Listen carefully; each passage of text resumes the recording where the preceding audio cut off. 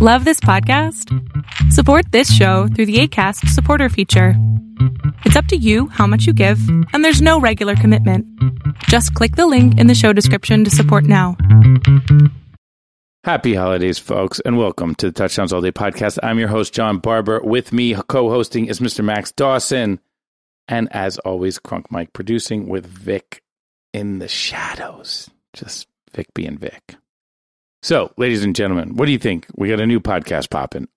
We got to get rolling. We got to get popping. You got to tell your friends. We got to do all that stuff again. Hashtag Touchdowns All Day on X, aka Twitter. And, let's get the conversation going. I think we had an incredible poll of the jams of the year and what parts of 2023 really meant a lot to the fans, to everybody listening. And, I loved that poll. I had a lot of fun. I could not believe Freeze was number 2. That blew me away. And I can't believe that The Deal was number 1, frankly. It was a good song, but I just didn't realize that everybody loved it so much. I'm really happy about that. It's nice to get a winner out.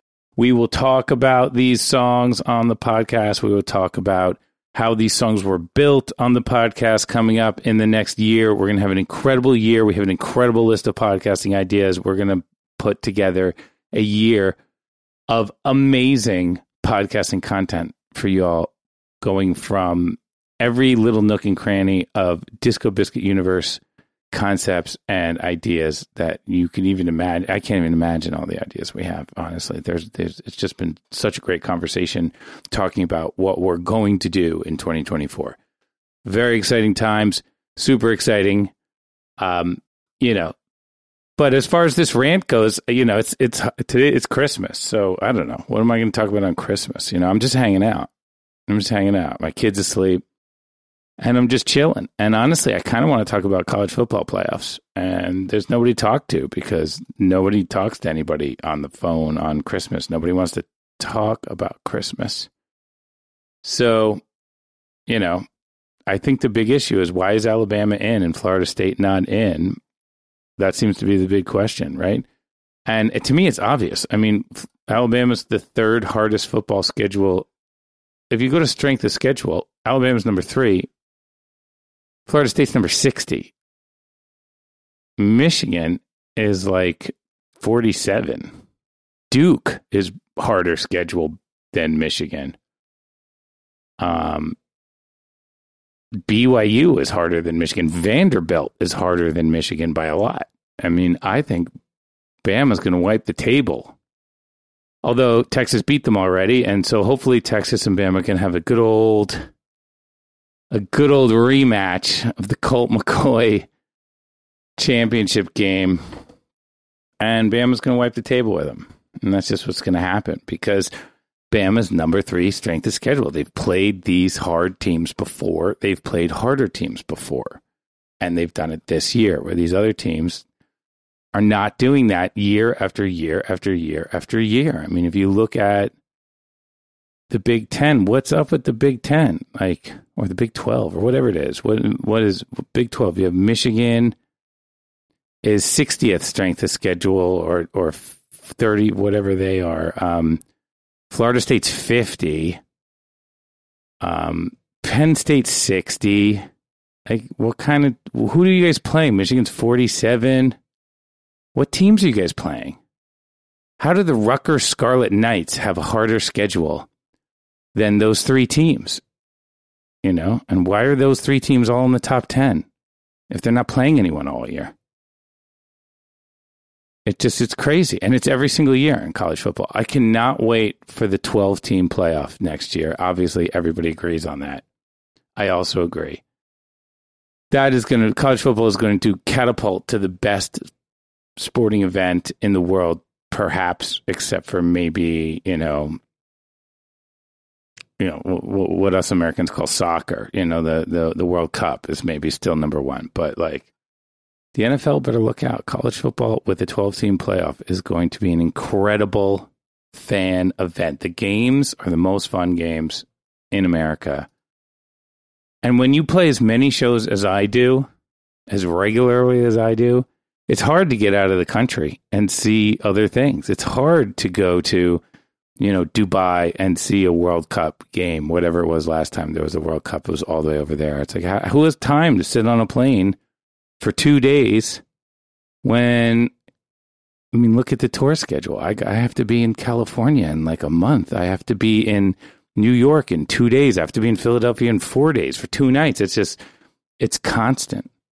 It's a constant amount of shows. So if you guys are Disco Biscuit fans, this is the year. 2024 is the year to go see 75 Disco Biscuit shows because, inherently unsustainable is rock banding. And you see all the rock bands. It's always unsustainable. So if you get a chance to see a bunch of Disco Biscuit shows in a year, 2024 is a good year for that. A lot of people took advantage of that in 2023, but a lot of people were like, oh, COVID and stuff like that. And I get that. But hey, 2024, this is a good year for everybody. And I'm excited that we're going to have a very, very solid crew producing podcasts for you all while, hey, I'm on the road. And I'm going to be doing interviews from the road. And we're going to add some video to the podcasting and get really fancy with this thing. We'll get all sorts of shiny with this thing. And that's really exciting to me because honestly, the podcast is one of my favorite parts about this. So, and I'll give you a perfect example. Like, where else can I talk about, Elon Musk buys Twitter for $44 billion. And I'm talking to these guys who make solar panels for a living, and I'm just asking them questions. And they said that with that amount of money, he could have bought enough solar panels. He owns a solar panel company. He could have bought them from his own company and put solar panels up and powered all the electricity needs for Connecticut and New Hampshire and Rhode Island. 3 states. That's all it costs. Look, it's a huge amount of money, but still, isn't there like some kind of congressional thing where they misplaced $580 billion or something during PPP loans or something? So it's not that much money when you're in a government size business or whatever the government is. If it's a business, like when you're that big, it's not a gigantic amount of money. We're trillions of dollars in debt, $44 billion to get 3 states out of 47 off into the future of electricity. The fact that one guy could have done it, and instead he buys X, could have bought it from his own company, which would have made the revenue for that year obviously gigantic for that part of the company, which would have raised the stock price, which he owns a lot of the stock, which he probably would have made another $44 billion on the stock price. He could have probably done it again. He might have been in a situation where he could have rolled through a third of the United States as far as just putting up tons and tons of solar panels, which I've heard him say on numerous occasions. That's what he wants to do. And he had the opportunity to do it. And instead, he thought Twitter needed to be purchased, and whatever happened with the Twitter files, I didn't read the Twitter files. So that was a little bit too much work for me, is to read all the Twitter file stuff. But, and I know people are on both sides of that. And, God bless whatever side you're on, awesome. But seriously, dude could have bought enough solar panels for 3 different states to be on solar 24/7. And how cool would that be? How good would that be for the world? And for America, frankly. Just for America. And for the smog in the East Coast. It couldn't be bad for that. So there's tons of confusion there. I feel confused about that. I feel like what is going on in the world when that's happening. So, hey, but I'm just a guitar player, If I know anything, it's just because I heard somebody else say it, because my reading comprehension is very low. Is your reading comprehension low? Because if your reading comprehension is low, you should listen to my podcast, because I feel your pain. Because, people send me emails all the time, and they're like, why didn't you read the email? And I'm just like, don't want to admit that I lost interest in their email, like 4 words into the email. Like literally 4 words. Like I feel like the way people are on TikTok where they just scroll. I've been that way in email accounts for 15 years. That's how I do emails. I read the first 4 words. if I don't like the first 4 words, or if I start thinking about something else, which is always what happens. It's not like I don't like the first 4 words. It's just that I immediately begin to think about something that has nothing to do with email. And then my eyes will follow the words of the email to the end of the email. But during that entire time, I will be thinking about something else. I will not even, none of those words will go through my eyeballs into a brain cell. None of them. And then I'll be like, okay, I read that email. Next, But literally I didn't. I thought about something in the back, in some dreamy imagination part of my brain. And I did not, none of that reading went anywhere. Literally my eyeballs just followed the words while I thought about, I don't know, should we go to D minor and freeze? Has it been working? Should I change the key of that part of the song? Do I like the vocals? That's the kind of thing that'll happen. They'll use the word freeze in the first 3 words of the email for some reason, make sure to wear a jacket on this tour. It's freezing. And then they'll go into an entire paragraph that's very important. And once I read the word freeze, I'm not reading anymore. And this is my life, folks. I think I got a 0 in reading comprehension when I was younger. A 0. Have you ever gotten a 0 in something? I got good grades, except for that one thing. I would just get, penmanship too. I did very poorly in penmanship. I don't even know if they teach penmanship anymore. I don't know if you need to write anymore, but if you watch enough TikTok, you'll think, hey, I got to learn how to write because this whole place is going to explode. Because TikTok is the most apocalyptic social network I've ever been on in my life. I mean, God, if any of those people were telling the truth, we'd be terrible. But none of them are. Have you ever thought of that? That no one is on TikTok? Literally everybody is full of shit on TikTok. All right, so that doesn't make it a bad site. Still fun. Still cool. I mean, I'm great. I'm great at scrolling after 4 words. I've been doing it with emails for 20 years. So it's just another thing to lose interest in after 4 words. So, hey, here we go. This is the Aron Magner episode of the podcast. Aron gets into some great stuff. And the interview is with Max and Aron. It was done while I was in the studio, literally with Aron. I don't know when Aron did the interview, but I was in the studio with Aron and Mark, and they were also doing interviews with Max, and we were writing the new songs, which we're going to play for you this New Year. So if you want to hear the new songs, go to the shows over New Year's. I will see you there. We are mass communicating.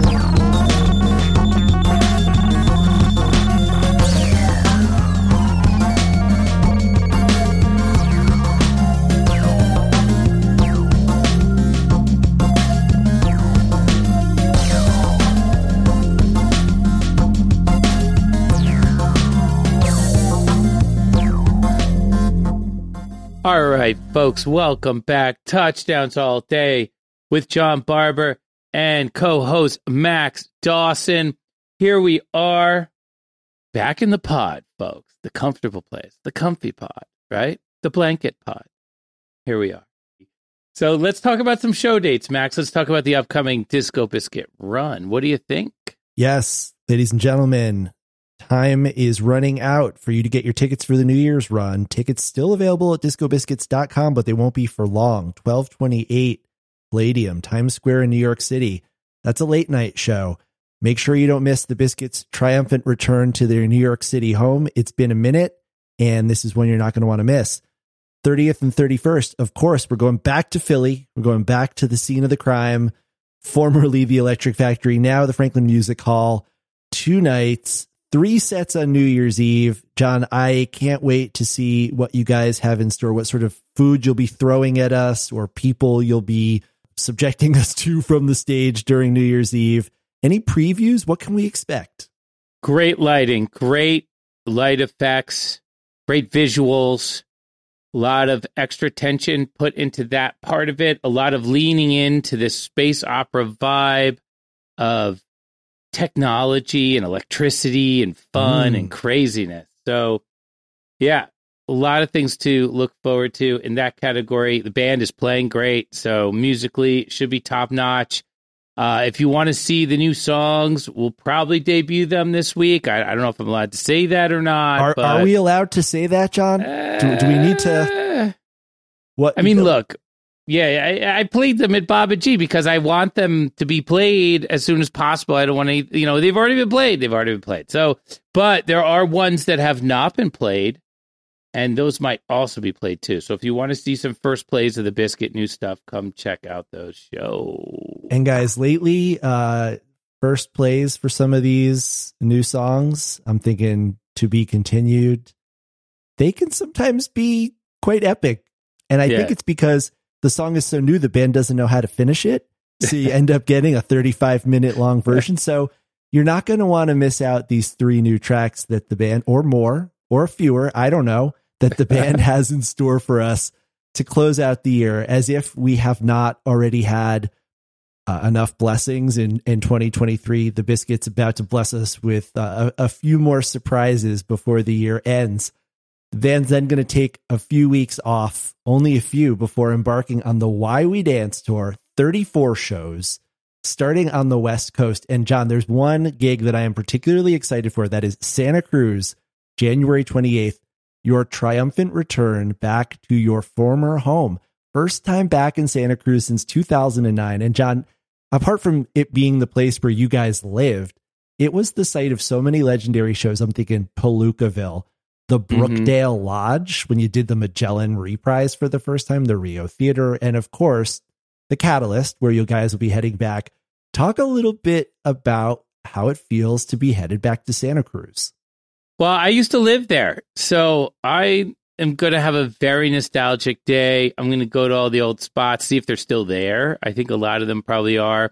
The Catalyst is an interesting venue because I used to show up to the Catalyst when my buddy bands were in town. Like Sector 9 used to show up, Humphreys, and I would like jam with them when they played in town. So I know everybody at the Catalyst. I know all the guys that work there. I know the whole scene.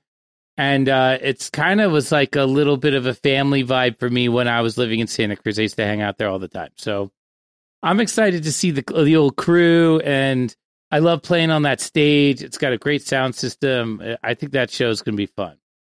Santa Cruz always shows up in force for the Biscuits, as does most of the West Coast now. John, after Santa Cruz heading south, LA, Fonda Theater, we are upgrading significantly from the Roxy. You're going to be at the Observatory in San Diego. It feels almost like having a second dessert to have you guys back in Southern California so soon after you burned down the region this last summer. For sure. Just if you want to go to that San Diego show, you have to, I don't know how many, you have to buy tickets right away because we underplay San Diego. We never know how many people we have in San Diego, and we always choose a venue that's too small.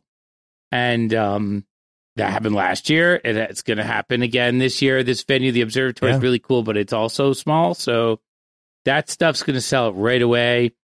So people also, if you need to know, if the tickets are sold out to the GA, sometimes there's VIP tickets left.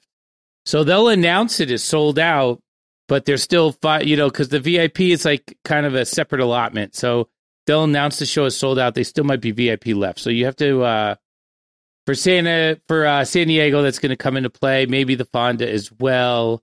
Those shows might sell out quickly. And we've already seen 3 shows sell out in Boulder. That's 2 at the Boulder Theater, 1 at the Fox, the Tractor Beam gig. Right. So guys, this is not like the old days where you could just roll up and buy your ticket at the door. The Disco Biscuits are selling out shows nationwide. Please head over to discobiscuits.com/shows, get your tickets in advance. And while you're there, check out the VIP packages. Huge perks. You get early entry to the venue, which means you're first in line to get the merch. You get to see the pre-show sound check, which I think is the most fun because you're going to end up getting like a full-on jam there. You might even get a bust out, a song that the band hasn't played in a while. You get a group photo with the band, a limited edition show poster, commemorative laminate and lanyard. And then, you get to stake out your spot on the rail or wherever you want to be for the show. So VIP packages, guys, great way to see the band, great way to support the band, a great way to get a lot of exclusive perks. Yeah, great way to support the band. And also, that group photo with the band, at some point in time, we're going to make like a book where it's just like all the group photos in, one book. So it's 300 pictures of Chris Woody. Yeah. I mean, look, Chris Woody's in a lot of pictures. He loves the VIP. What are you going to do? He loves the VIP. And people who do the VIP, they do the VIP again and again and again. There are a lot of return customers. Yeah, because you get to stake your space out on the floor in advance of other people getting in there, which is, I think, the big draw of the VIP for a lot of people. The big draw for me as the guitar player is I love the group photo. That's a big thing. I love the group photo. They sent me an email from the last tour of all the group photos. And so I looked through them all and I was like, man, this is so cool. Because you see all different people at every show. And, Idaho, the group photo is really interesting. It was all different Idaho people that only went to the Idaho show and maybe a couple more there. So it's kind of cool. But also, and Mark spoke to this in episode 50 of the podcast. So if you missed episode 50, go back and take a listen to it. Mark really goes deep on what songs we play in the VIP. And he doesn't want to like debut things in the VIP for whatever reason. And I agree with his reasoning. But let me tell you, folks, I don't care. I want to play certain songs, and then if we're on stage at the VIP, I will just start playing the song, fully knowing that Mark doesn't want to play it. Okay, but still, like AWOL's Blues, it was definitely like I want to play that song before we play it on stage with the band. Yeah, and before we play it in front of the full crowd, and the VIP is our opportunity to do that. It's a smaller group. We can start and stop the song if we want to.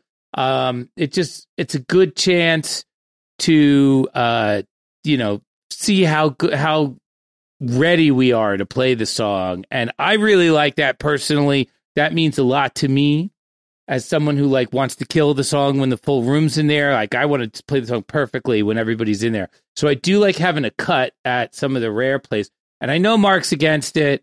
He's aware of what I want to do, so there's going to be a little bit of like. Some days we're going to do it. Some days we're not. We'll see. So there's a little action going on in the VIP if you're into it. Okay. If we're talking about the great Mark Brownstein interview from Touchdowns All Day 50, I got to ask, Mark talked about he wanted to hear, News from Nowhere. He said he didn't necessarily even need to play it on stage. He just wanted to hear the Disco Biscuits play it. Are there any songs, John, that you would be eager to hear the Disco Biscuits play? No, I'm on new songs all the time. All right. I'm not in the retro. No, but I'm also not a fan. I'm in the band. I've never been to a show, so I don't have that perspective. And I appreciate you guys have that perspective. We bust out old songs all the time. I know everybody loves it. I used to, yell "Smokestack Lightning" at every Dead show I ever went to. Yes. And then when I finally heard Smokestack Lightning, I was like, like I wish they played Dark Star or something like that. Yeah. So, I've been in that position. I get that. But from my point of view, as far as like what I want to do on stage is I just kind of love it that the band is progressing into new sounds and new music so aggressively.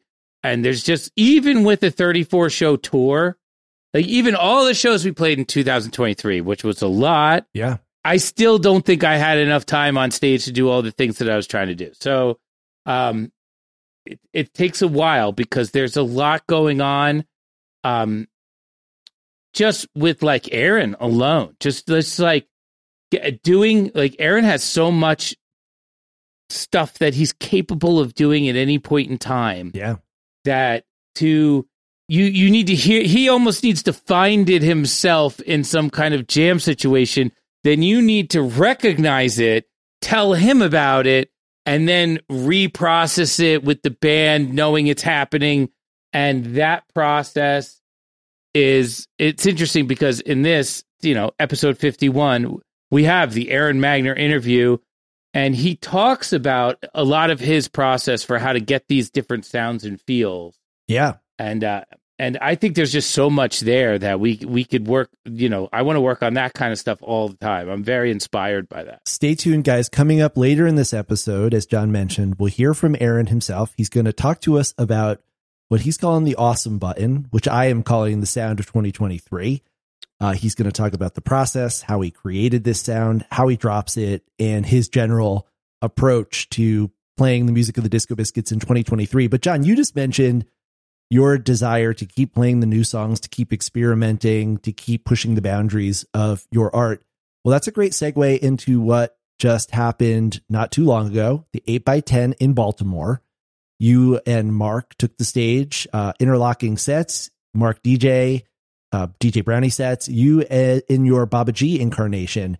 Wanted to talk a little bit about that because for those of you who were there, or if you heard the bootleg stream, you got to hear Biscuit's favorites reimagined. You got to hear the debuts of a few new songs.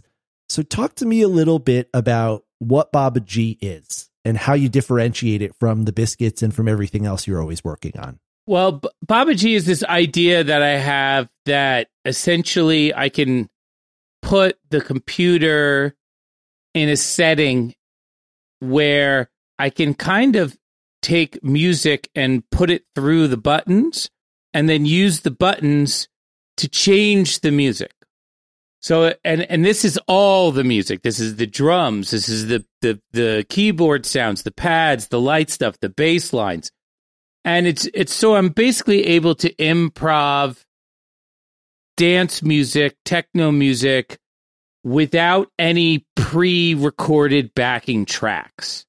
So when you're at a Baba G show and you're listening to something and you're like, oh, this is a great song, I wonder what song it is. It's not the song.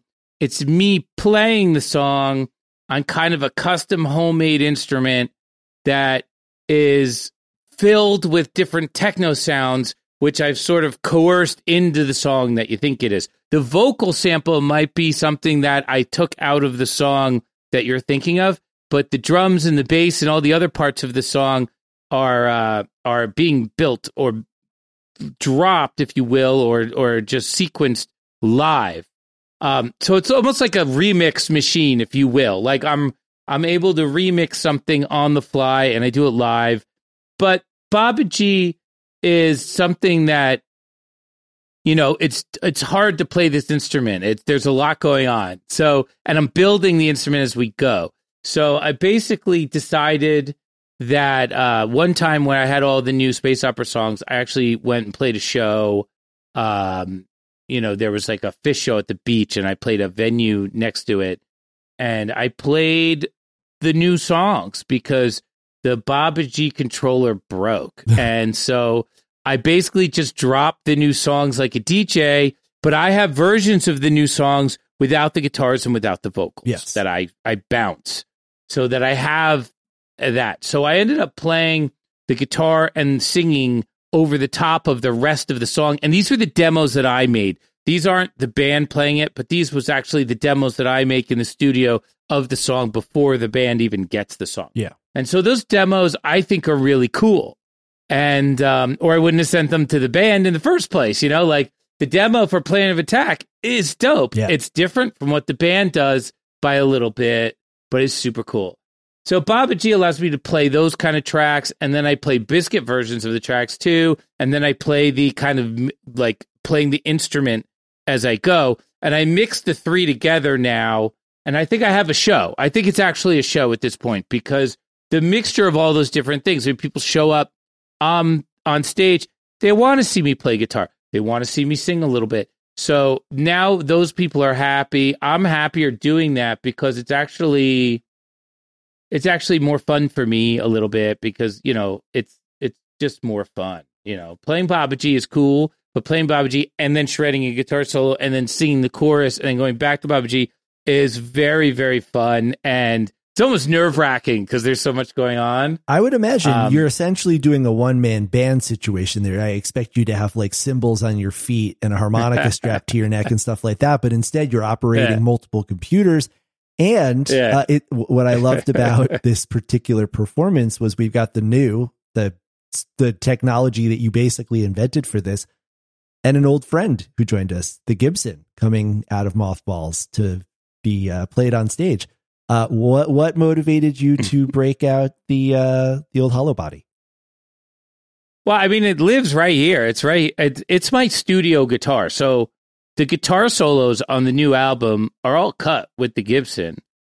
I don't bring it on tour anymore because it just is so heavy and big and bulky that it's kind of like a little bit much to play. When the Biscuits play, it's like 4 hours a night, right? It's a lot to carry, but also it's only 22 fret, and I really, really need 24 frets. I don't know how many guitar players out there agree with that. A lot don't, but I need those high notes all the time. And so when I play a 22 fret guitar, and I think the Gibson is like 22, but really it's 21 when you really want the sound quality.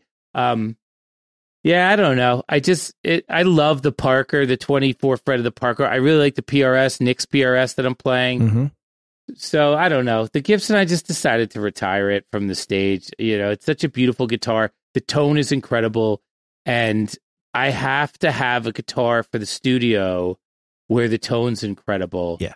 So it's really working out. The guitar solos on this new album, I'm very proud of all of them. There's huge ones on... There's like 8 huge guitar solos on the new album. So people who say this is a techno album, you know, is there another techno album ever with 8 huge, massive guitar solos on it? Let alone the story and the characters and the other stuff. But like, who puts that many huge guitar solos on an album? So it was just because playing the Gibson is great, and we got really creative on that.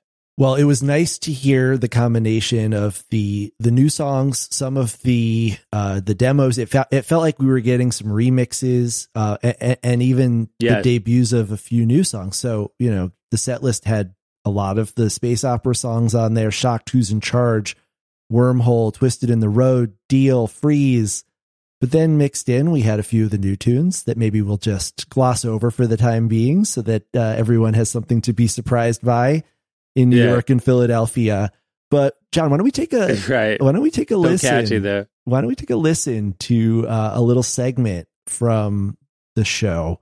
We've got queued up here from, I think, your second set from where you're on stage. You've got more computers in front of you than that were used to launch the Apollo rocket program. You've got the Gibson. I'm just going to stop talking and hit play, and you do the talking. You tell me what we're hearing. Okay, great.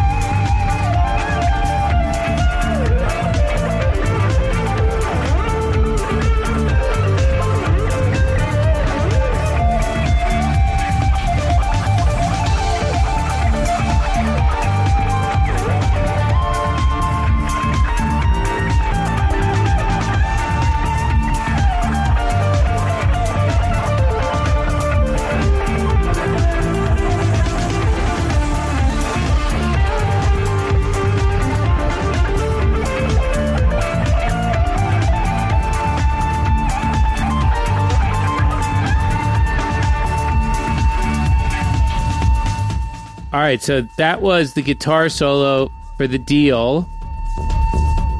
What is going on with the rhythm track there? That was really cool. All right, so now I'm making The Deal live, and I'm playing a little guitar still at the same time. But I did a crossover from what was the Biscuits playing The Deal on the album, but I had to pull out, of the section before the actual guitar solo from the album comes in because I forgot to take that out of the bounce by mistake. So I knew that was coming. And so I threw the guitar solo in where the chorus was, looped it, jammed for a while, and then I brought in the Baba G band, if you will. And now you're not listening to any Biscuit Jam at all. You're listening to all Baba G, like live created techno and me playing guitar.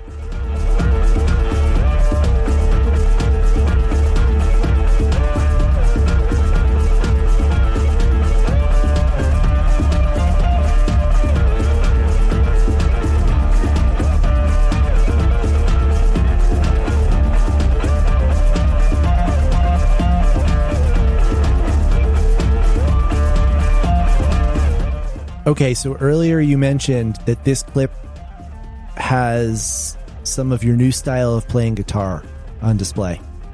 Oh, yeah. What did you mean by that? I had like a weird breakthrough the other day when I was just practicing. So the weird thing about Baba G is it became my like practice for the Biscuits setup when I wasn't doing Baba G shows. But I would use it to practice for the Biscuit runs because it has all the songs in it, and I got to rehearse them, And so the other day I was practicing the Biscuit songs on the Baba G setup. I was like, all right, this is cool.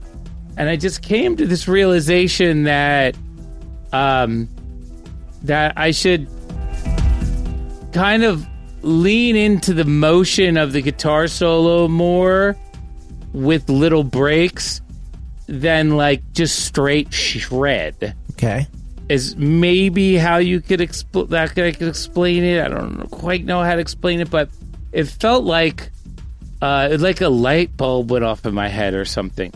So now when you listen to the way I'm playing guitar, it's a little bit like more about the tastiness of the licks, like relative to each other as we go, and then I'll take little breaks in there to let the tastiness stick in a little bit, and it's a little bit less of just like a full-on shred fest. Okay.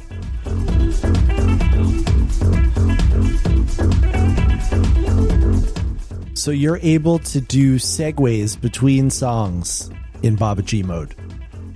Yeah, I just changed keys. I changed tempos there a little bit. It's a little faster. I feel like I'm probably transitioning somewhere right now. And I'm still playing guitar at the same time.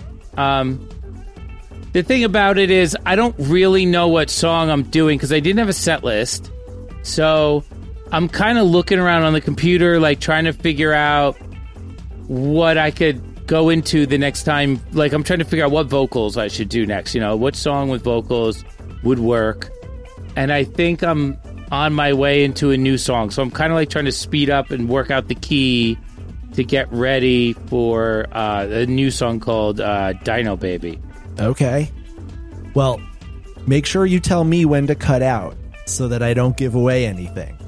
But I'm really enjoying this, so I'm content to let it keep rolling. Especially... Yeah, let it roll. Yeah.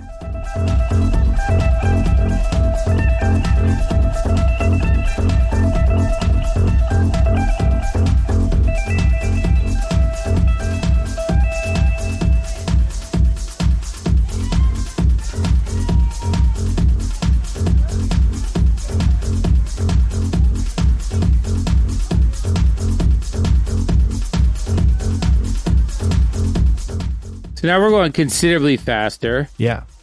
Oh. Yeah, now I brought in the other track. So it's got like a... It's just like a fun little thing right now. I think at some point in time, once I get the Baba G controls off of my fingers and onto my feet so I can keep playing guitars and control the thing, I think it's going to get really good. But I don't know. It's a lot of like... I just want to hire someone else to do that because it's like, I don't know, it's so much work. Yeah. You know what I mean? Well, you do like hard mode. I think I'll fade. Anybody out there? I think I'm going to fade out there so that there's still something to surprise everybody over New Year's. But do we have any plans to keep the Baba G project going? I know that you're going to have your hands full this winter between Biscuits, Berry Moon, writing new material. But could we expect to see Baba G out on the road again? Oh, yeah. It was interesting because Mark was really the impetus of me doing it. He called me up. He was like, I got this DJ show. We're looking for some support. You want to come out and do Baba G? Could be cool. And I was like, yeah, it sounds great. And that's how the show happened. Is Mark is kind of making DJ Brownie a priority. And he's awesome. He was DJing. I was watching his mix from the balcony at the 8x10, and it was killer. He was doing key changes and vocal drops, all sorts of like real DJ shit on CDJs. He has CDJs. I mean, he's a legitimate DJ. Yeah, and he was getting howls and all sorts of like huge crowd responses. And then I was like, oh, well, I'm going to go up there, and it's not going to, no one's going to howl. And then I got howls and stuff for the Baba G stuff. Yeah. So I feel like as far as the 8x10 show goes, it was really great. The crowd loved it. And the two of us actually jam well together because, you know, we obviously know how to do a show together. Yeah. We've done it a million times. And he's the Baba G thing is like, it's techno, but it's kind of a little bit, there's singing, there's guitar playing. So it's a little bit of a show in that regard. And then Mark comes on and does an awesome DJ set. And then that to me, it really works. I think the chemistry there is great. So we're going to mix those two projects together a lot more. And honestly, that was the first time I ever did Baba G with the guitar and the vocals. And so it took me a little bit to make all that like kind of jive. And that's just going to get better and better and better. So hopefully I'll get a lot of shows for this project because I really like it. And essentially, I'm just practicing for the Biscuit Show. So it's a win-win-win. If you really think about it from that point of view, it's a triple win. Any chance we'll ever see some older material in the Baba G set? I know that you've said that you are strictly here for the new songs, but you know, right. Will we ever see a Baba G a C to B or a Baba G spray paint or something like that? Those are interesting calls. I mean, look, Techno I'm In has been requested. Yeah. I think I could do Baba G Techno I'm In right now. I don't even think I would need to do much to do that. It has all those, it's aware of the harmonies and the chord progressions and stuff. Yeah. It might be a little sparse. Sometimes it's a little sparse, but the sparseness will get filled in as I learn to control some of those greater things at the same time while doing everything else. For me, it's a lot of practice is really what needs to happen. As far as old stuff goes, ironically, you really like the Freeze from Baba G. That was the drum machine and the bass from the original demo, and that's it. Really? Yeah, it was just an experiment. I was just like, I had, a very limited time to do the Baba G setup last week, and I just wanted to play some of the demos instead of the band versions of songs. I had the band version of Freeze, but when I dropped it, I dropped a version of it, which was basically just the old like drum machine. The Freeze was very much like a swing drum machine beat that I made with a bomb, bomb, bomb, and the bass. Yeah.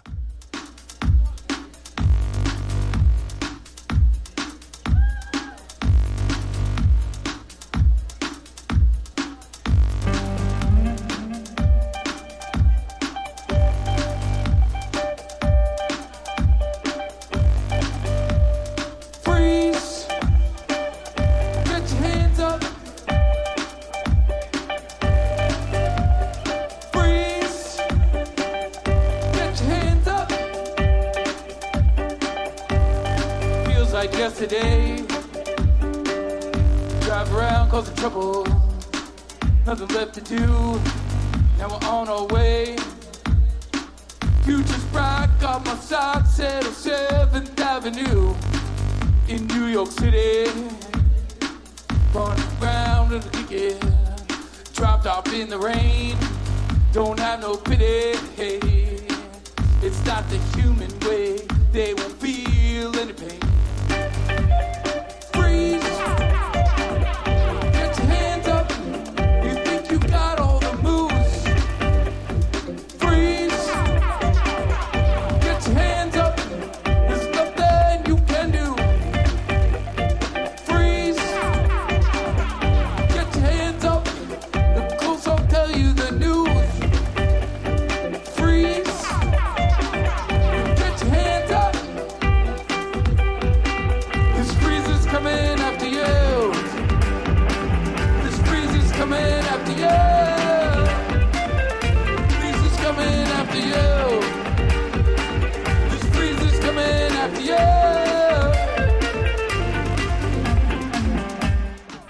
And that's all it was, and the rest of it was all me playing guitar and singing, which I thought was very sparse and cool.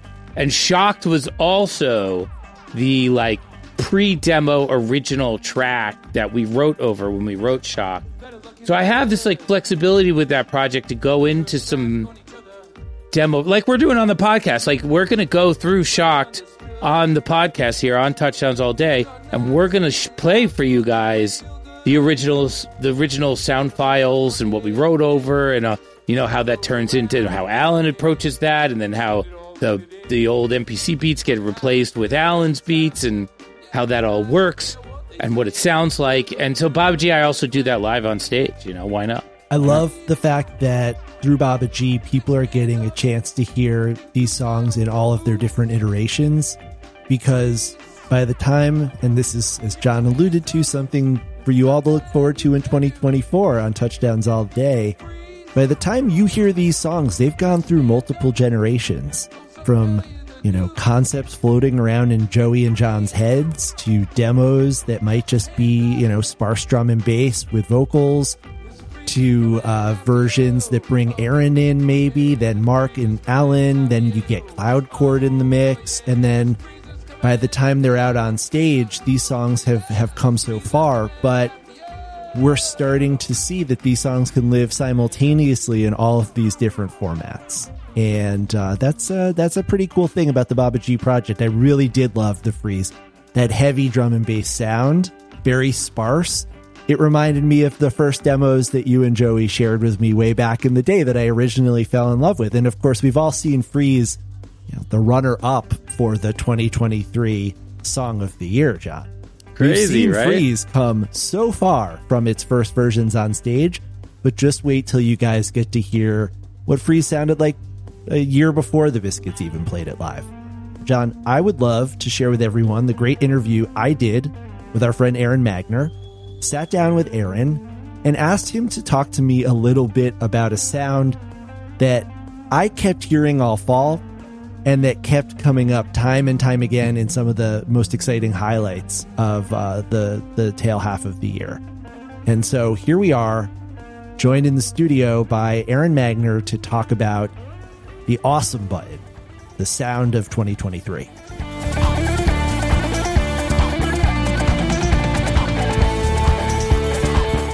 If you listen back to the Jam of the Year nominees, you might notice something that pops up again and again in a lot of the most exciting musical moments of 2023. Over on Facebook, Bill Sinnott described it as that wild bubbling effect that Magner's been using on jams lately to raise things to another level. We've heard it all over the place this fall. In Indianapolis, during One Chance to Save the World. In St. Louis, during Vasilios. At Biscoland during the York theme, Burlington during Shadow, Hartford, Evolve, Miami, the I-Man with the Conga Jam in it. I could go on and on. But I'd be remiss if I didn't mention what I think was the definitive example. That's the transition from Hot Air Balloon into the deal. Pabst Theater, Milwaukee, Wisconsin, September 22nd, 2023.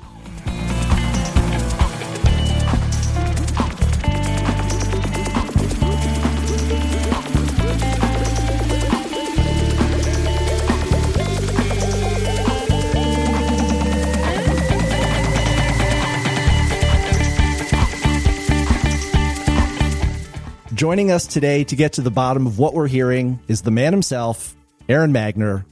Aron, welcome back to Touchdowns All Day. Hey, thanks, Max. You look a lot different than the previous guy. Yeah. We're making improvements here. We had to clean our house. So, Aaron, I've been talking to you about this sound for a while. The fans have been talking about it for all fall. First things first, what do we call this thing? Does it have a name? I think that the fans have decided to call it, or was it I that called it the awesome button? I think they said, like, that thing is awesome, whatever you're doing. And I was like, it's literally a button. And now we just refer to it as the awesome button, because that's kind of all that it is. I mean, the work goes in advance. And then at the show, it's just time to hit the awesome button at the most awesome time. That's the important part. Okay, so you've just kind of hit on all the things I wanted to talk to you about. The first question, interview over. Yeah, all right. Thank you, Aaron. Let's wrap up. I was going to ask: is this something that you create at home in the studio, in the rehearsal room, or something you come up with live on stage? But it sounds like you said this is something that you pre-encode or pre-prepare before you get on stage, and then it becomes a matter of when you drop it. Talk to me about how you create this when you originally did. Cool. Well, there's lots of different ways to create it. It's effectively a riser, is what it's referred to as, right? Okay. And it does exactly that. It goes from one point and terminates at a certain point, 1 bar, 2 bars, 4 bars, 8 bars later, and it rises up the whole time. And with that ascension, you get, the excitement from the crowd, and you know that something is about to happen, and then the drop happens, and you get into, the beat, right? The longer that you go, the more anticipation and excitement that you have. Sometimes they're just little bells and whistles that you could paint into we finished a round of 16. That's frequently, electronic music, us on stage, you think in terms of dividends of 4, right? Mm-hmm. 4, 8, 16, 32s. And so if you can accentuate a riser in a certain section there, when you get to bar, let's say 33, it has a lot more excitement as you go around again. And so live for years, I've been doing what's effectively, any one of my synths, a pitch bend, right? Yeah. So you hold out a note, or you play whatever rhythm that you're playing, and then you go to the pitch bend knob, and you make sure that the pitch bend has an interval of a full octave or 2 full octaves, which is a variable. And then you just kind of try and glide it all the way up as linearly as you can. Now, all of these parameters, right? Number one, there's a lot of music going on. I'm thinking about what needs to happen in the next section. Number 2, I'm playing a keyboard that, lots of components can happen, and as the sound gets manipulated, it's not just like a pure sine wave. There's a lot of other shit going on in it, and you don't know what's going to happen as the note sustains for that long, or for that matter, what elements kind of begin to appear as you bring the pitch up, or for that matter, if I'm doing it manually, how linear that, curve is going to be, just from how, minuscule I can move that tiny little pitch bend knob up 1 or even 2 octaves, right? Mm-hmm. So a lot of times I'll do that live because it works with what I'm currently playing and, what I'm going to want to go to, and I'll just, and then it drops. With a pre-recorded riser, you can get a lot more molecular with it, and add in a lot of elements. Bring in a noise filter, bring in a pumper, a side chain, something that ducks every beat. Right? Okay. You could do a lot of these things. You could adjust an LFO. I could demonstrate some of these things. Please do. I think that would be better. Okay. That would have been easier. So you have here's just a single tone, right? There's nothing really there. And here is a single tone with a pitch bend over the course of 4 bars. Same tone, right? Here it is with the pitch bend.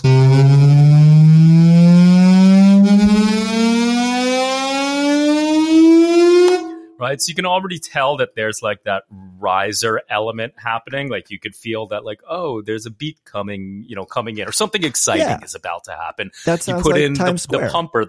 Sure. Here comes the pumper. Okay. Right? Yeah. You could get more tricky with it, and these are, again, the things that happen once you're able to do this stuff in advance.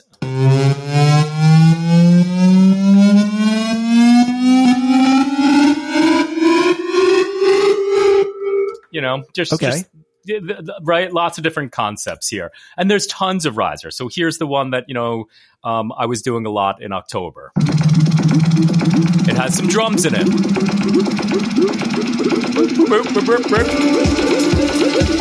Right, amazing.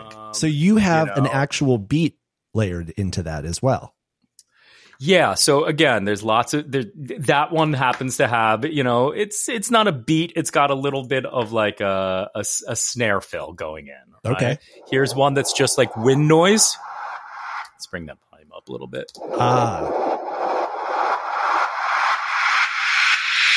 I think you used that one in the dribble at Bisco Land. That is not good. Right. Good ears.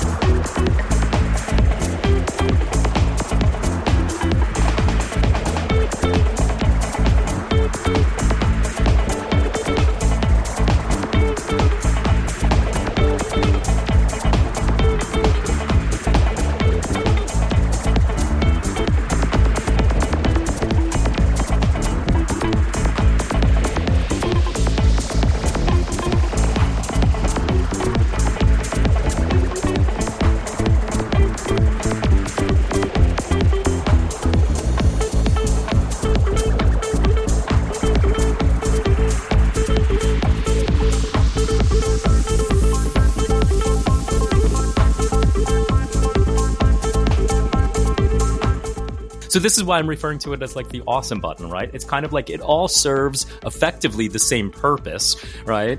And for me, I've got a few in here. I could continue to build the catalog. Here's another one that I was using the last tour.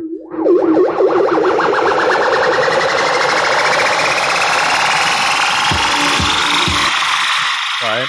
Wow. So lots of different ways of accomplishing the riser. For the album, DVS Cloud Chord asked me to make him a bunch of risers, so it was basically that, having fun in my studio for a whole day, creating tones that would go from one place to another and ascend.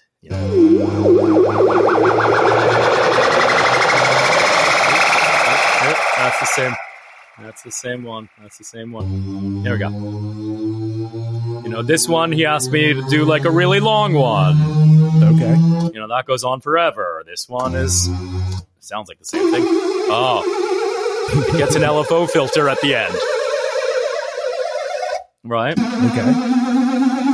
Here's a different one. sounds similar. That's going down. That's called a downshifter. This is going to get faster. Shit like that. Okay.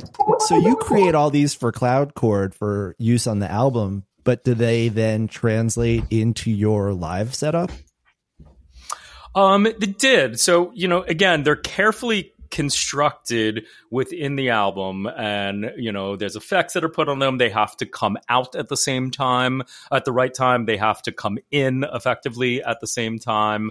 And yeah, there's some processing. So I thought it would be fun, since we're done the album, to be able to take some of these things that have been processed and use them in the point of the song that we're now playing live, that we did all this work in the studio for. So in One Chance to Save the World, where we keeping all the weed in this town, that's kind of a break. Yeah. That's a perfect point to in this town, got to know beat, Gotcha. So I was doing some of that. I extracted the stems from One Chance, from The Deal, and just kind of playing around with it. Again, it all serves the same purpose. It's just to garner excitement, and then the big cryo comes at, the downbeat, the big drop comes at the downbeat, that type of stuff. That was going to be my follow-up It's a little question. trick. Yeah. It's a little trick. It's just a little trick. I mean, and before you ask the follow-up questions, I mean, this is kind of one of the crux reasons why pre-produced music is so energetic, sometimes comparatively to, live musicians doing it, because you get to go in and really fine tune what is it about that white noise, think about it. That one that I played earlier was right, that's all it is. But you want to get the right yes. And in order to to do that, you sit there in the studio for however long, and you make it fit really well within the track. And when you do that for all of the components of a track, pre-produced music can have a lot of power. In order to do that type of stuff that requires some precision, it doesn't always land live.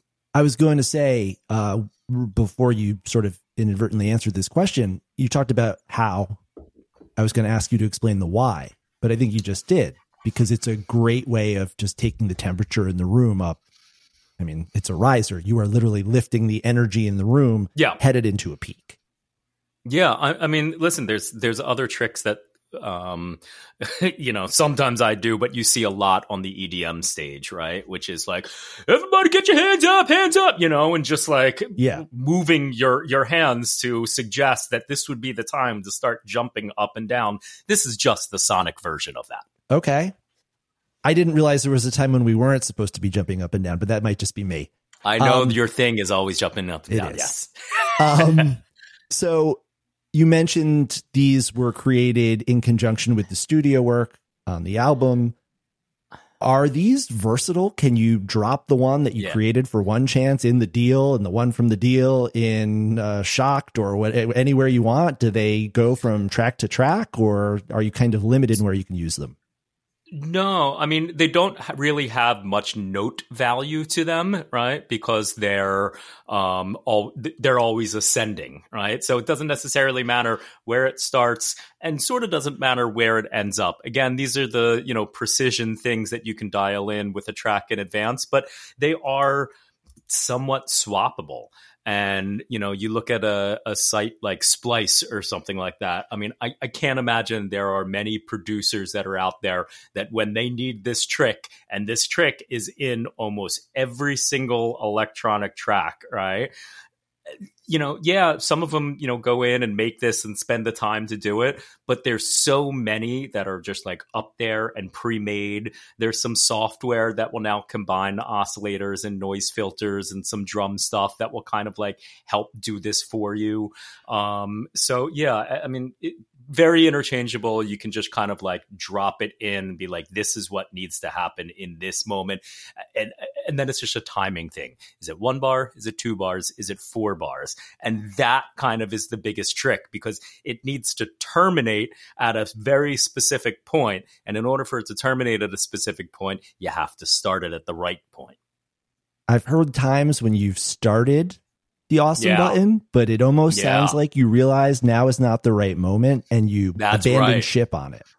Oh, yeah. You'll maybe come back to it later and it'll hit on the exact right time.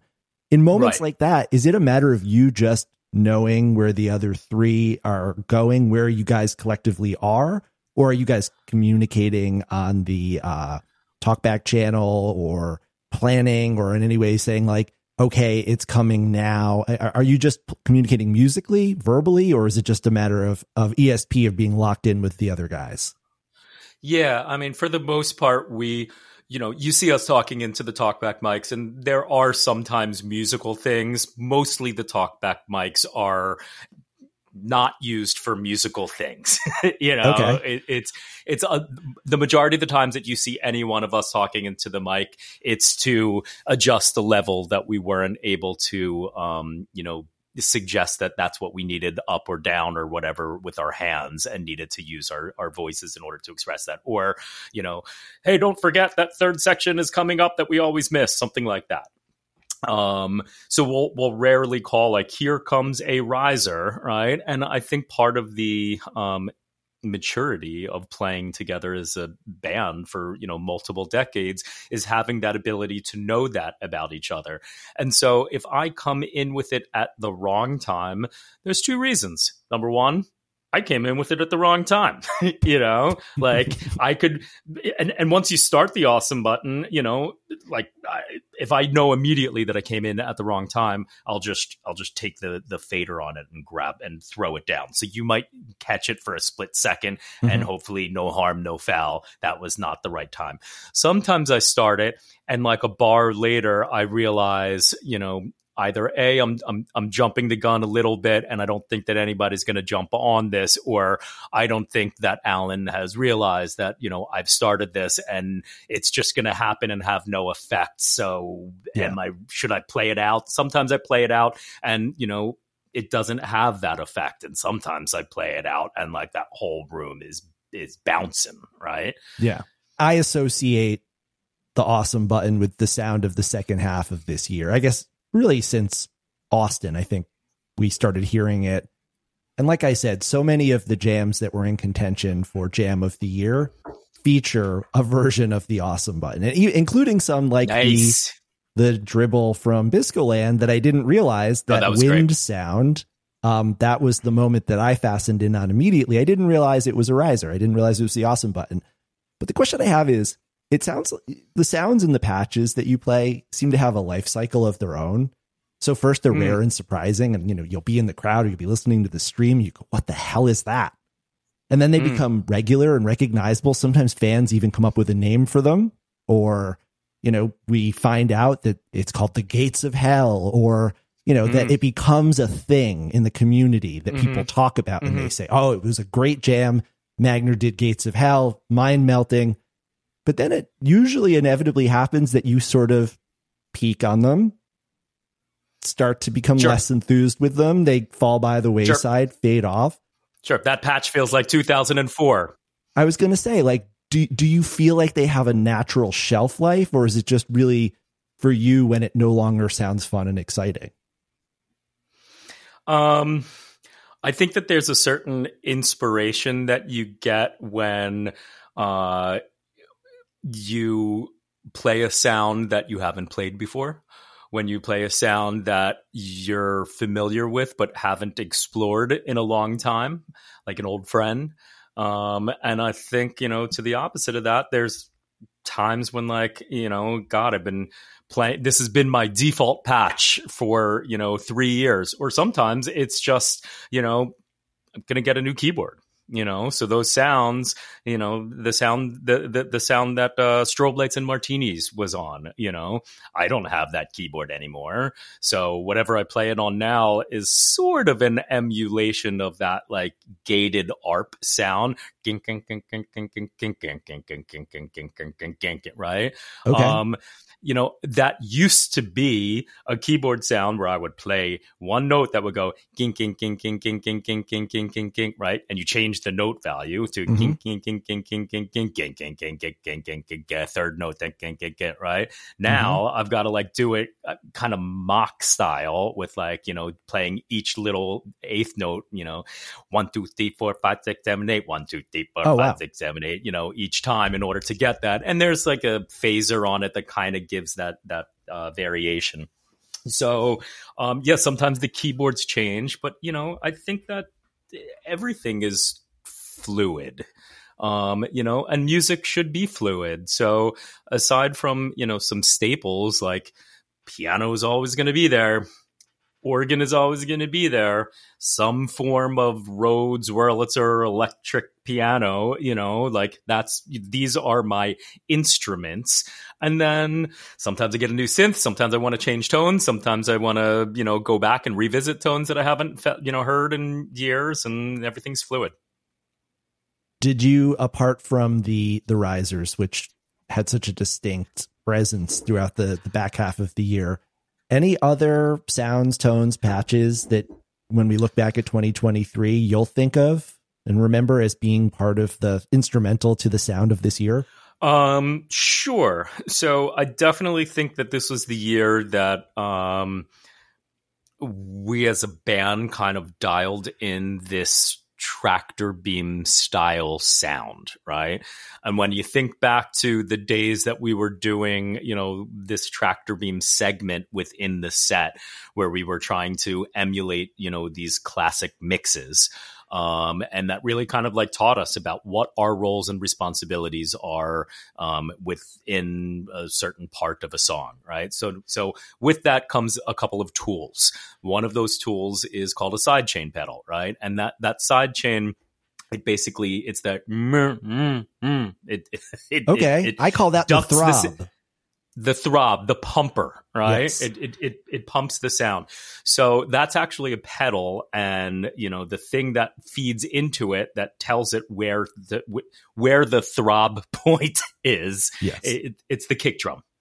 So there's a kick drum or a click fed into it, right? And that will be the beat. And then on the pedal, you can kind of adjust the threshold, the release. How quickly is it pumping up? How quickly does it release, right? And I have the ability to kind of control that on the fly. Some sounds sound better through it than others. So I found this like kind of cool combination. A perfect example of it is what I use on Round Round, right?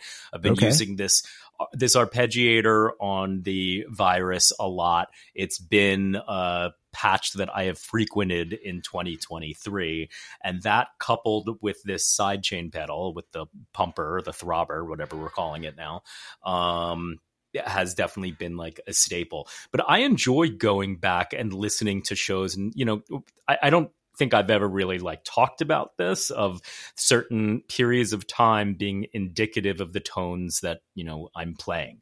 Right. And I think about that a lot in, I could name the year of a Grateful Dead show, like, pretty much to almost to the month, just based on the keyboards alone. Right. Yeah, definitely.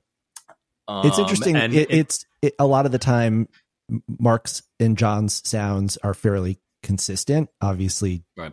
John with a solid body versus a hollow body, Mark with 5 strings versus 4, pedals, etc. You can obviously hear big differences from the late 90s to today, but it's really you and Alan and the synthesized sounds that you guys draw on that really tell us that we're listening to 2023 versus 2007 versus 2016. There are certain features of our electronic instruments that really shine when there's a master clock associated with it, right? Mm-hmm. And, like anything, there's pros and cons when you have something that makes life easier. If you want to sync up these arpeggiators perfectly to the music that is happening with the band, there needs to be one master clock that basically says, I don't care where you were or where you're going, but right now everybody is playing at 123.5, including all the synthesizers that are getting that same piece of information, including Alan's, he could be playing like a hi-hat pattern and then loop it, right? On the same token, once that master clock comes in, which Alan controls, all my keyboards will snap to that, and now everything makes sense. My delays are synced, my arpeggiators are synced. If I want to loop something on the virus so I could take my hands off of it and think about where I'm going to go next, I can do that and it will loop in perfect time. When there's not a master clock, which there's not a master clock, 80%, 85% of the time in our shows, so that we could have more flexibility and go wherever and not be, so conditioned to just being on this one metronome, basically, then I can't do all those tricks as well. And you'll see the limitations of that if you look back to shows from 2016 or whatever, where you see me tapping the same button over and over and over again. That's a tap tempo button, and so I'll tap it, I'll get my synthesizer into the tempo that we're playing, but like windshield washers of a bus, it's in sync for 30 seconds, and then one will kind of start to fade, and then they're completely out of sync, then they're completely out of phase, then kind of they'll sync back up, right? Yeah. So you said that it's only, I think, 20% of the show these days where you're on that master clock. Is that just when you go to the side chain for the tractor beam jam, or is it just a random 20 minutes interspersed throughout where you guys decide to go that way? It depends. It's all on Alan, and it's really like when he wants to, clock himself in, sometimes it's to check let me just make sure that I'm in the range that I need to be in. And sometimes he does it. I mean, you should ask him for reasons that he has to at that time in order to do whatever he's trying to technically do. And I'm able to see on my synths and computer that Alan now went to a master clock, Gotcha. Yeah. This is our 2023 year in review episode on Touchdowns All Day. And I'm asking everybody, looking back over the last 12 months, so many highlights. What are some of the ones? Are you going to ask me to just one? I was going to say, what are some of the ones that burn brightest in your memory? I'd like to respond to that more in a general way, because this was a really big year of growth for us. And I think that yes, we can have conversations about, this was the best show. This was also the best show. All 10 of these were the best show, maybe the second best, a couple of them, right? That's a really fucking good year. If there's, debatable which show was great, and then once, a poll comes out or if somebody decides hey, this show is great, this is going to be the show of the year, and there's yep, that show was great, so was this other one, but I'm not going to, this isn't going to be the hill I'm going to die on, the also great show. Yeah. I think that's awesome. There was a lot of, I think there was a lot of growth. There was a lot of emotional growth. There was a lot of dynamic, group dynamic growth that the band had this year. We were all after the same goal at the same time, as opposed to other points in our careers where, we might have been after the same thing, but we weren't all there together. And so this year has just been, again, understanding each other a little bit better, understanding ourselves a little bit better, understanding what we're trying to accomplish here. I also think most importantly, there's a sense of pride of, what we have already accomplished, knowing that we want to accomplish more. And rather than, taking an angle of we've been doing this for, super long and we're not playing arenas yet, just being grateful for what we have done for the last 3 years. The fact that we've been able to sustain a career as musicians, the fact that we've been able to sustain a, avid, loyal fan base for as long as we have. And, most importantly about the year, because of all these things, we have made, partially new fan base that, is piggybacking on this existing fan base. We've reactivated an older fan base, that might have been dormant for a decade or two and is now suddenly reactivated. I think that these are all amazing things and, just kind of a testament to the power of this community. That's great. So looking back on 2023, did you have a favorite song to play all year? Something that just got you excited every time you saw it on the set list? I have some theories, just seeing how you've approached certain songs, but what's, from your standpoint, what has been the most fun? I really like playing Falling. Is that your theory? No, but I understand that because I think Falling definitely has your fingerprints all over it. And it's just a fun song to hear, so I would imagine it's a fun song to play as well. I mean, I like all the new songs. I particularly like the songs like Freeze, where I don't need to think, and we can just kind of like immerse ourselves and find the groove because we're not thinking about a complex section that's coming up or the fact that there are 3 different, parts that are happening, or, oh God, I got to move to this keyboard and I didn't bring the patch up and fuck, here we go. I don't know. You're making me choose like between like a lot of my favorites. And what's so awesome is that we do have like all these great favorites, right? Like, can we just take a second to acknowledge the fact that not only do we really like these songs, that's how you start writing a song. Like, oh, I really like doing this. I like playing this. I like how the song is going. Let's continue with it, and then all of a sudden we have a completed song that we're proud of and we try and activate a fan base of here's a new song. I hope you guys like it. I know new is hard. New things are hard. But the fact that the fans were into pretty much every single song that was newly debuted and, for better or for worse, like sometimes we brought these songs onto stage well before they were ready for prime time.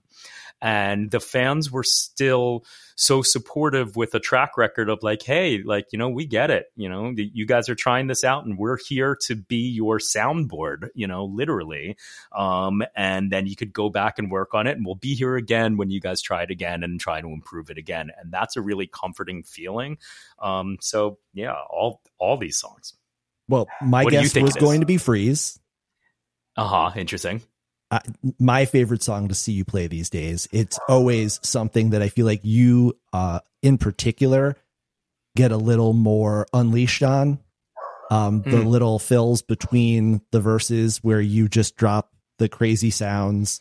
It always is something that like the freeze sounds. The freeze sounds, yes, the freeze sounds. Oh, that's what you like. Got it. I feel like those are, every time we get to one of those moments, the entire crowd turns to you to wait to see what you're going to do. And it just always hits. Incidentally, Freeze, I think also fits the description of a song that was debuted very early in its evolution.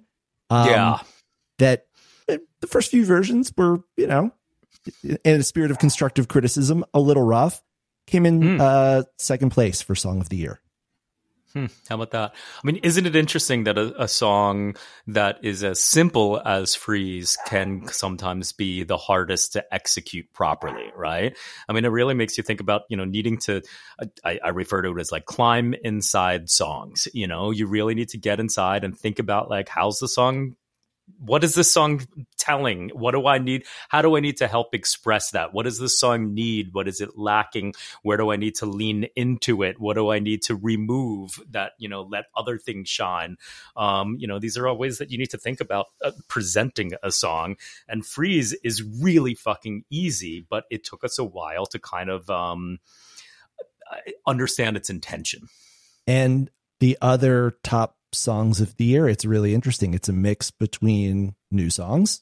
So Deal, the runaway winner, 35% of all votes for the Deal.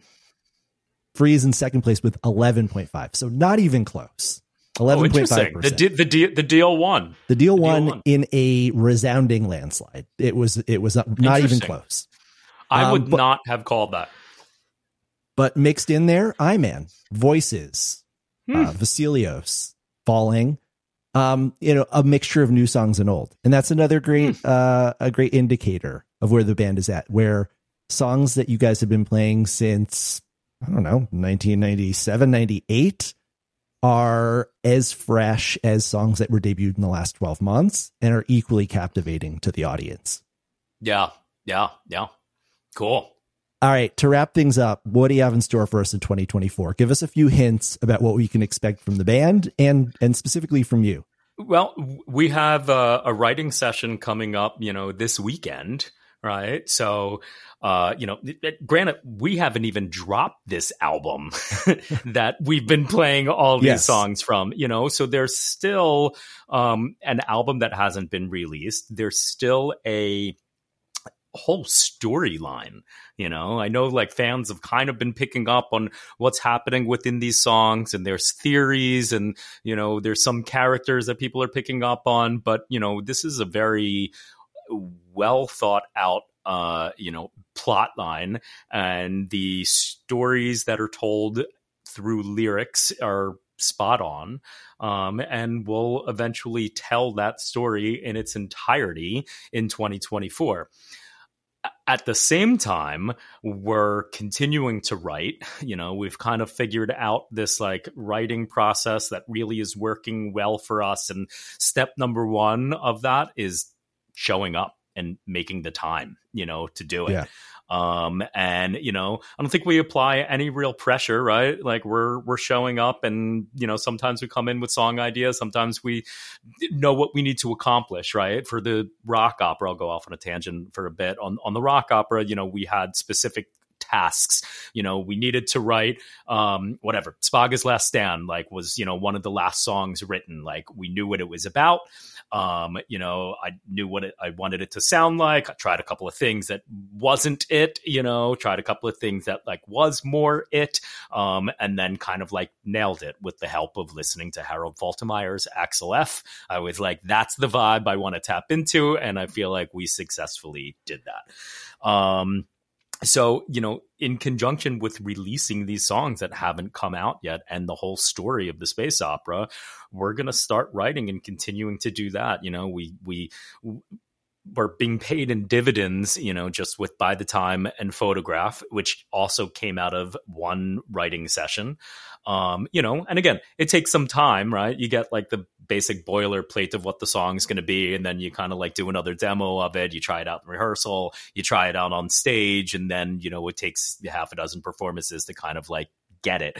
But yeah, there'll be more of those songs, just random songs of stuff that we did either in our home studio or, getting together for a little bit. And I feel like that's important for us and for the fan base. And it feels good now that we figured out some sort of system that we know has proven results, and we can just repeat that.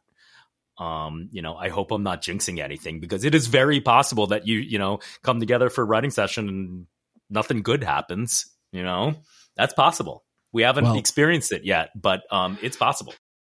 Well, with the new collaborators you guys are working on, with the new energy that you and John are bringing to things, it seems like you guys are on a winning streak that just keeps rolling. The last three new songs, Falling, By the Time, and Photograph, each have become significant parts of the repertoire since their debuts. So it only seems like we can hope to see more of that going forward. And I'm really excited to hear you've got additional writing sessions planned for the next few weeks. A lot of touring next year. A lot of touring.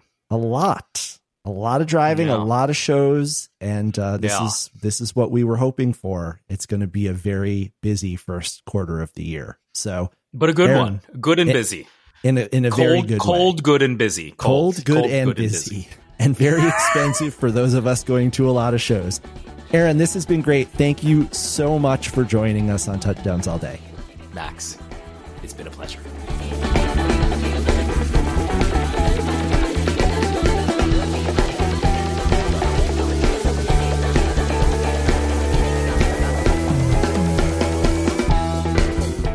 And welcome back to Touchdowns All Day, the podcast, with your hosts, John Barber and Max Dawson. We are elated that Aron Magner was so candid about what should be trade secrets for him. Now you guys know how the sausage is made. Can we have like a no keyboard play, like a keyboard player like randomly can't download episode 51 for some odd reason? Like we'll get some kind of Facebook filter. The guy from Goose like suddenly has all sorts of new sounds in his rig. I don't like this. Yeah. Like he could have all sorts of like drum samples and stuff in his rig. Would be amazing. Yeah, you just gave away the whole thing. The side chain, you explained the ducking and everything. So cat's out of the bag. Disco Biscuits will be one of dozens of jam bands on the scene in 2024 playing the exact same sounds. Yeah, I guys, I don't know about you, but I was in heaven hearing Magner talk about his craft, talk about all that stuff. And hopefully you enjoyed it as much as John and I did. I mean, John gets to play with him every day, and John didn't know half of this stuff. I didn't know half of this stuff. And we've been talking to him about, let's do risers and stuff like that. And he's got to be comfortable with it. It's interesting from my point of view to hear how he like solved all those problems in his like kind of, keyboard player way, because he can't just throw a riser in a sequencer. He's got to have control of it that matches what the band is doing on the fly. When's Alan coming out of that fill? We don't necessarily know.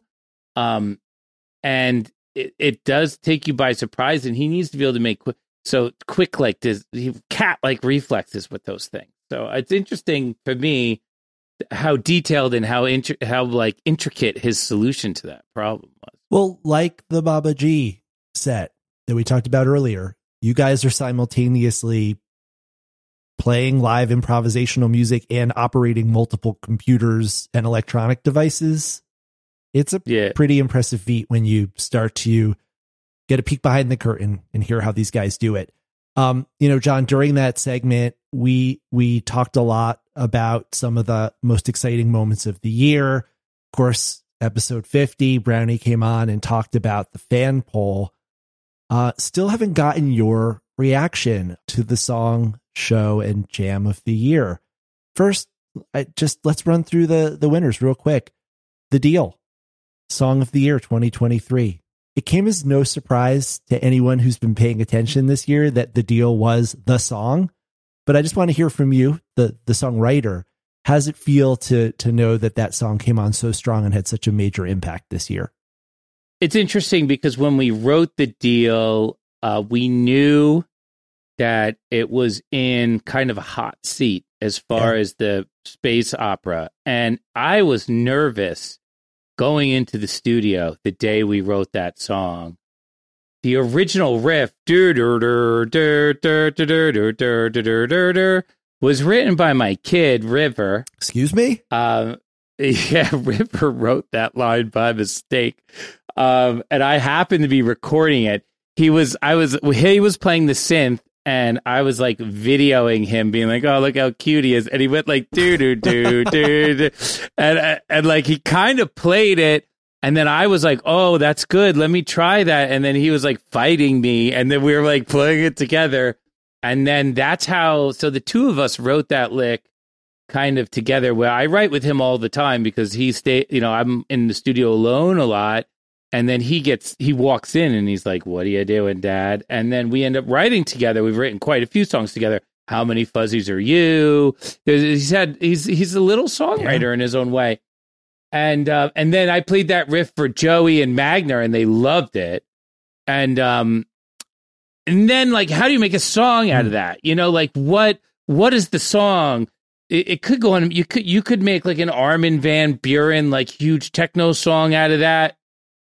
And Joey had this Let's Make a Deal idea lyrically that he thought really kind of spelled out the relationship between the leader of the alien ship and the band. And then how do you mix those two together? I was really nervous we were going to screw it up because to me it was just like it didn't. I felt like the direction, like the song that I wanted to make out of the riff that me and River wrote was called Techno King something or other, and I forget what it was, but something like that. And it really spoke to like this like big, like Tomorrow World type of techno sound.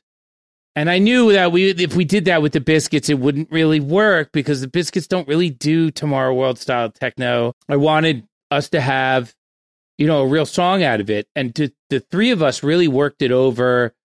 Aron put some incredible changes in there. Mark hit the session and added some like kind of like real world groove to it. And I really liked the way it was going. So I was really pleasantly surprised with how it turned out. Like some days I hit the studio and I'm just like ready to write. And some days I hit the studio and I have kind of something that I need to accomplish and it has to be great. And so it's funny to me that there was so much nervous energy in the deal session.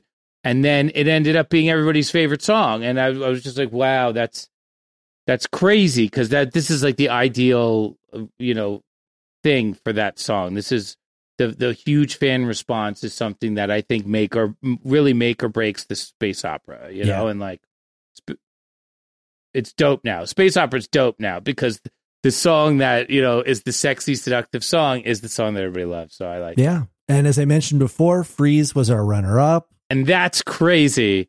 Right? Did you see that coming? Yes. Really? Freeze has been my favorite song since 2022. Wow. I had no idea. Freeze has been so consistent since the fall of last year. Yes, it started off rough. It was not finished. It was a work in progress. But I knew from that demo what Freeze was capable of, and Freeze achieved its destiny, and the fans recognized it. And in third place, just a few votes behind Freeze, was By the Time. Yes. Also a song that I'm surprised at how well it reverberated with the fans. I think there was a lot of emotional things happening with life and death and people. Yeah. And I think that ended up in the lyrics of By the Time, and people who also have experienced some, life or death issues are really resonating with that song. And so it's good to have a song in the Biscuit setup that's a little bit deeper. And that's what that song is. It has a lot of meaning to myself, to Joey, and that's cool. I'm down with that. And apart from being a beautiful song with a heartfelt meaning, it evolved into the most monstrous jam vehicle. Jam of the year and show of the year, essentially defined by the Time. The Cap Theater By the Time Digital Buddha was overwhelmingly voted as Jam of the Year. And that show got the nod as show of the year, not necessarily exclusively on the strength of that jam, but I would say it had a lot to do with it. So By the Time, which is an uncharacteristically just sweet Biscuit song. I mean, compare it to The Deal, which is dark and dirty, just a real study in contrasts. And the fact that the same fans who love The Deal, who love Dribble, who love Orc, who love the nasty dark stuff, are also here for By the Time is, I think it's a great representation of what 2023 has been all about, both on stage, in the music, and in life in general. Some really sweet, beautiful moments and some really intense, hard moments. And it all in the balance contributed to what was, I don't know, I don't feel like I'm being hyperbolic saying a really significant year in the history of the band. Yeah, I feel that way as well. We accomplished a lot this year. We went through a lot this year. And we had a lot of shows that were really top tier quality, consistent shows because everybody in the band really showed up in a way that I was surprised to see. And a lot of the fans showed up too. I think the pandemic created this kind of like we've lost our world type of feeling amongst everybody. And there was like a little bit of a depression in there. You know, whenever you go to you have to travel for a weekend, play shows, and you have to cover your face and avoid talking to people, and you're fearing that you could get this virus that could, you know, maybe it doesn't kill you, but it might it's screwing people up permanently and stuff. And the fact that when you're traveling musician, you have to take that risk every time you leave the house. Like I was like drinking emergencies like 10 times a day and all sorts of stuff. So it does put a little bit of a damper on the vibe, but I think 2023, everybody like loosened up a little bit and felt like, hey, maybe we could get back to normal. And the band emoted in a lot of different songs. I mean, Photograph was the first like sexy song we've written in a long time. Yeah. That was just like, let's get a hot, sweaty sex song into the set. And By the Time is a very weird chord progression for the Biscuits because it's very, very happy chords, one after another, without the like typical Biscuit dark moment. And I don't know. I love songs like that. And I feel like By the Time hit the nail on the head, and I'm happy about that. Well, it was a remarkable year. We've got so much to look forward to in 2024. Before we wrap up for this, our last episode of the year for Touchdowns All Day, I think this is only the second episode of the year, but it's also the last. John, the fans wrote in. They had a few questions. I told them I would ask you. Oh, fire. So let's go to a little segment I want to call the Barber Chair, where Barber dispenses with advice. Yeah. He answers your musical questions. I'm going to start off with a musical question. Scott McClintock, our good friend, Think Tank Dubs, wrote in and said, every Biscuits fan I know has a song that they think the Biscuits would slay if they covered it. When the band decides to cover a song, what does that process look like? Who brings the idea? How do you decide collectively that, yeah, this is a good choice? And then how do you go about transforming someone else's song into a Biscuits song? So we can use, John, we can use Right Round as our example. We could use Tribulations. We could use any of the great covers in the band's repertoire. But talk to us a little bit about the process of selecting a new cover to introduce into the band's repertoire. I prefer when other people give us the cover than for us to generate the cover, because we are kind of already, we've already gone through we've already played all the covers, you know, that we've already done so many covers where we're like, that's good. I like it when somebody called, like, for instance, Right Round, like You Spin Me, Right Round, Baby, Right Round. Steve, Monster Steve called me and this was like, oh my God, this song would be great for you guys, you know? And then I listened to it and it's dancey, it's singable, it's got a good set of changes and funkiness to it, and it's got a little moment that could be expanded into a jam. It really had everything. And it definitely is a killer cover for us. Tribulations was James Murphy's idea. He's like, this song would be perfect for you guys. Excuse me? Are you serious? Yeah, I'm pretty sure he mentioned that to me when he played Camp Bisco a bunch of years ago. I forget if it was that one or Home that I thought he was talking about. I'm pretty sure he said Tribulations, but he was just like offhand, and he was like going on stage, and I was making fun of him because he was wearing all white and the festival was covered with mud. So I was busy cracking jokes, but somebody else caught what he said and basically came to me and was like, you guys should cover that tune. And then we did Home instead, I think is what happened. So he told us Tribulation, and then we did Home instead because we confused the two. Oops. And I think both are great songs. I really like both songs. And James Murphy didn't get any mud on his shoes at Camp Bisco, which was crazy. Motherfucker was wearing all white. So the joke's on you. Yeah, I don't know. That was back in my Camp Bisco period where I insisted on shaking the hand of every act that played the festival, like a little mini Pete Shapiro or something. And Yeah, so when fans recommend covers, I always take note. I always forward them along into the rest of the band to get some feedback from the rest of the guys. And then you actually have to like kind of pitch them a little bit to the band in a time where people are, kind of ready to maybe mess around with it a little bit, like when we're all backstage, we're killing some time, good time to mess with the new cover. So I would just recommend that people, Instagram us or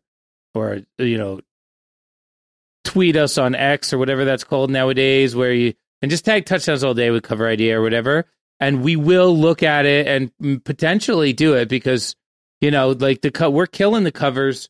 They do become Biscuit songs immediately because we sound like us. We can't sound like another band. We've tried. It just doesn't work. Yeah. Well, prepare yourself to have your inboxes inundated because Scotty is not exaggerating. Literally every Biscuits fan, if you ask them, what would you want to hear the band cover? They will talk your ear off for a half hour with everything ranging from classic rock, Zeppelin, Hendrix, through contemporary EDM, 80s pop, synth, new wave, stuff like that. So you're going to have a lot of requests coming in, and who knows, maybe you could be the person who plants the seed that grows into the towering tree that is a right round. Well, John, earlier you talked about how River has been your co-writer on a number of songs from the rock opera. John Reedy wants to know, is there any children's music that you and River listen to that you actually enjoy? John himself is a dad and says he sometimes will be playing the kids' music while he's cleaning the house and find himself really getting down to it. River has good taste in music. That's why I like writing with him. He has almost better taste than me. He does like some fluffy kid stuff, but he also likes Taylor Swift. He likes a lot of soundtracks. River has this uncanny ability, which I don't know what it is, but he can hear a song from a movie he wants or he likes, and he can immediately identify what scene the music is from. And he's right almost all the time. And it's a very weird skill because you just you go, we drive to school in the morning, I'll just pull up the soundtrack, not the songs, but the actual soundtrack music from a movie that he likes. And I'll play it for him and he'll be like, oh, this is the scene where Moana goes down to the beach, or this is the scene where Wally finds the other robot and falls in love. And I'll be like, how do you do that? But he does that pretty consistently. So he's got a very musical head on his shoulders, and he likes listening to soundtracks. I find soundtracks interesting. We kind of get along musically. It's pretty cool, actually, to have things that you and your kid can enjoy together. That's great. Well, John, Dan Hobbs wants to know, many songs, he says, especially the new ones, are a continual work in progress. You're constantly adding new arrangements. Yes. Some of the songs are dropping a verse or dropping a chorus, or he wants to know, how do you know when a song is actually done? And I guess that assumes that these songs actually do get quote unquote finished. Mm-hmm. They never get finished. You don't finish art. You just move on to the next piece because, there's only so much time in the day. And as an artist, it is almost your job to not really labor too hard on stuff because you have to kind of leave some space in your brain for you to get excited about what the next thing is going to be. So yeah, I wish I was more of a finisher on songs. I definitely recognize that that's not my forte. That's why I involve other people in the project. Mark and Aron are much better at finishing the songs than I am. Joey's better at it. I'm really good at starting the song, at getting something popping that everybody's excited about and they want to write over. And I enjoy doing that. So I'll do that. And then the second I'm done with that, I will start doing it again on something else. I wish that things fell to when I hear I hear Bob Marley demos before the album, and the lyrics are perfect and exactly the way they are in the album. I get so jealous. They're where's the Bob Marley I'm working out the lyrics version of the song, So, but I think that maybe that's their process. Maybe Bob was starting with lyrics and then adding guitar. He's starting with a poem. Yeah. You know, I think Jerry started with a poem a lot. I think Bob Dylan started with a poem a lot. When you do that, the lyrics are pretty set in advance. We don't necessarily start with a poem very often. And I used to start with a poem a little bit more. But when you start with the music, you're rewriting the lyrics constantly. And that's basically what we do, you know? And then when you rewrite the lyrics, it demands changes in the music at that point. Yeah. Well, John, as we bring this episode and the year to a close, I've got a question for you. And it's a question that I asked Mark in episode 50. I asked Aron earlier in this episode. And that is, when you look back on 2023, what are some of the memories that you're going to hold most fondly? I mean, I got married in 2023. I'm definitely going to remember the wedding. And my father passed away in 2023. I'm definitely going to remember our last conversation, which was before he died, but it was very uniquely emotional that I hung up the phone and was like, I even said to myself, like, oh, that might be the last time I ever talked to him. Wow. Because I was on tour and he called me up in the middle of the day. He doesn't really do that very often. And he was like almost crying. And I was just like, wow. And we didn't realize how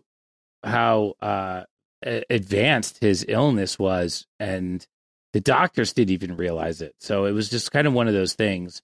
So those were big things for 2023 for me. Musically, there were a lot of high points. I definitely am going to remember the West Coast tour, like just how well received it was, like all those packed rooms, all those faces of people that I haven't seen since the last time we were there. You know, I had a great 2023. The Very Moon, I'm going to remember. That was a very unique and special experience for us. But mostly, you know, I did exactly what I wanted to do when I was like, yeah, I should be a musician again.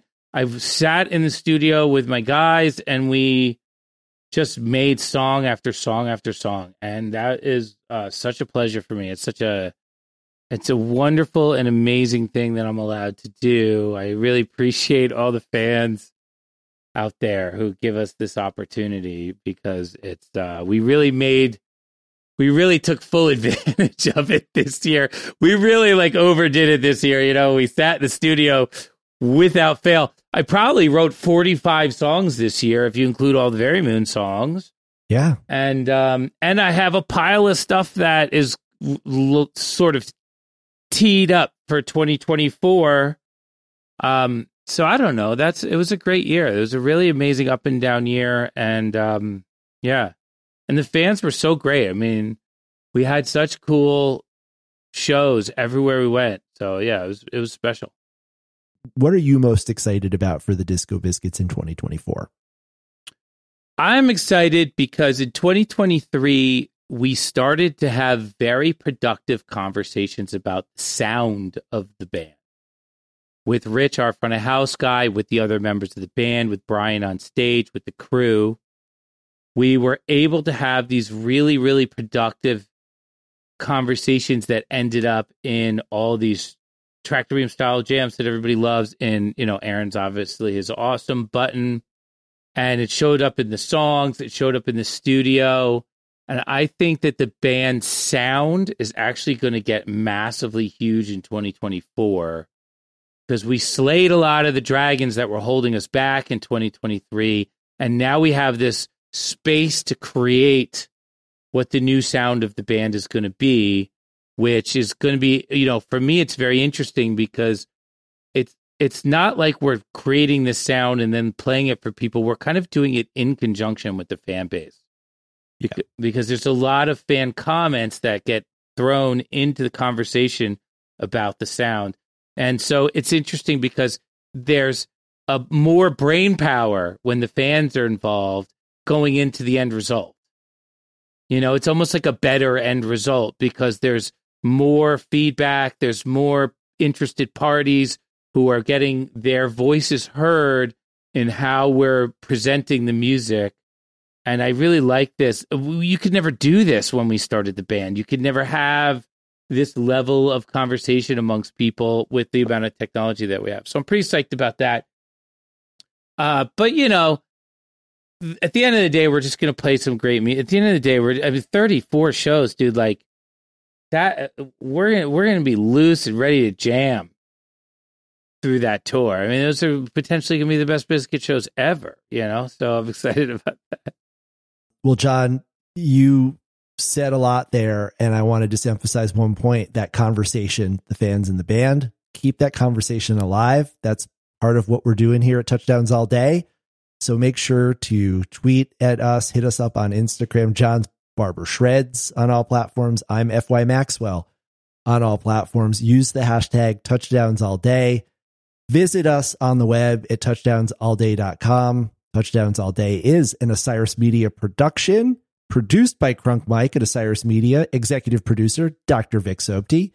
Got sound mixing, Telescope Audio. We've got our design team, Matt Munz and Will Szanski. The website, Christian Cortez. Photographers, Dave Van, Andrew Blackstein, Sam Silkworth, Sean Gillis. We've got our street team, Nicole St. Jones, Jesse Boya, Anna Lauren, Mike Walsh, Chris Tyrell, Kendra Lesberg, and Richard Darrell. Special thanks to the band, Aaron Magner especially, Andy Bazzani and Mike Walsh at the Biscuits Internet Project, Rich Steele for hooking us up with all the sounds, and Scott McClintock, Think Tank's Dub, for everything he does. On behalf of myself and John, well, actually, I'll let you sign us off, John. It's your podcast. I'm just visiting. Well, I appreciate you, Max. Thanks for coming on here and getting us going on the Touchdowns All Day podcast. I'm super excited that we're jamming these episodes out, because it's the vibe of the band now, is that we all do it together. You know, that's the vibe, and I love it. It makes me happy, and I'm happy to have you aboard. And I'm excited to see what happens with this podcast over the coming months as well, because, you know, when the podcast is going strong, it is it's great entertainment. I mean, it's just really fun entertainment, and it's fun to make. So I'm excited about it. Everybody, thanks for listening to the Touchdowns All Day podcast. For your hosts, Max Dawson, and myself, John Barber, have a shiny day. See you later. We're mass communication.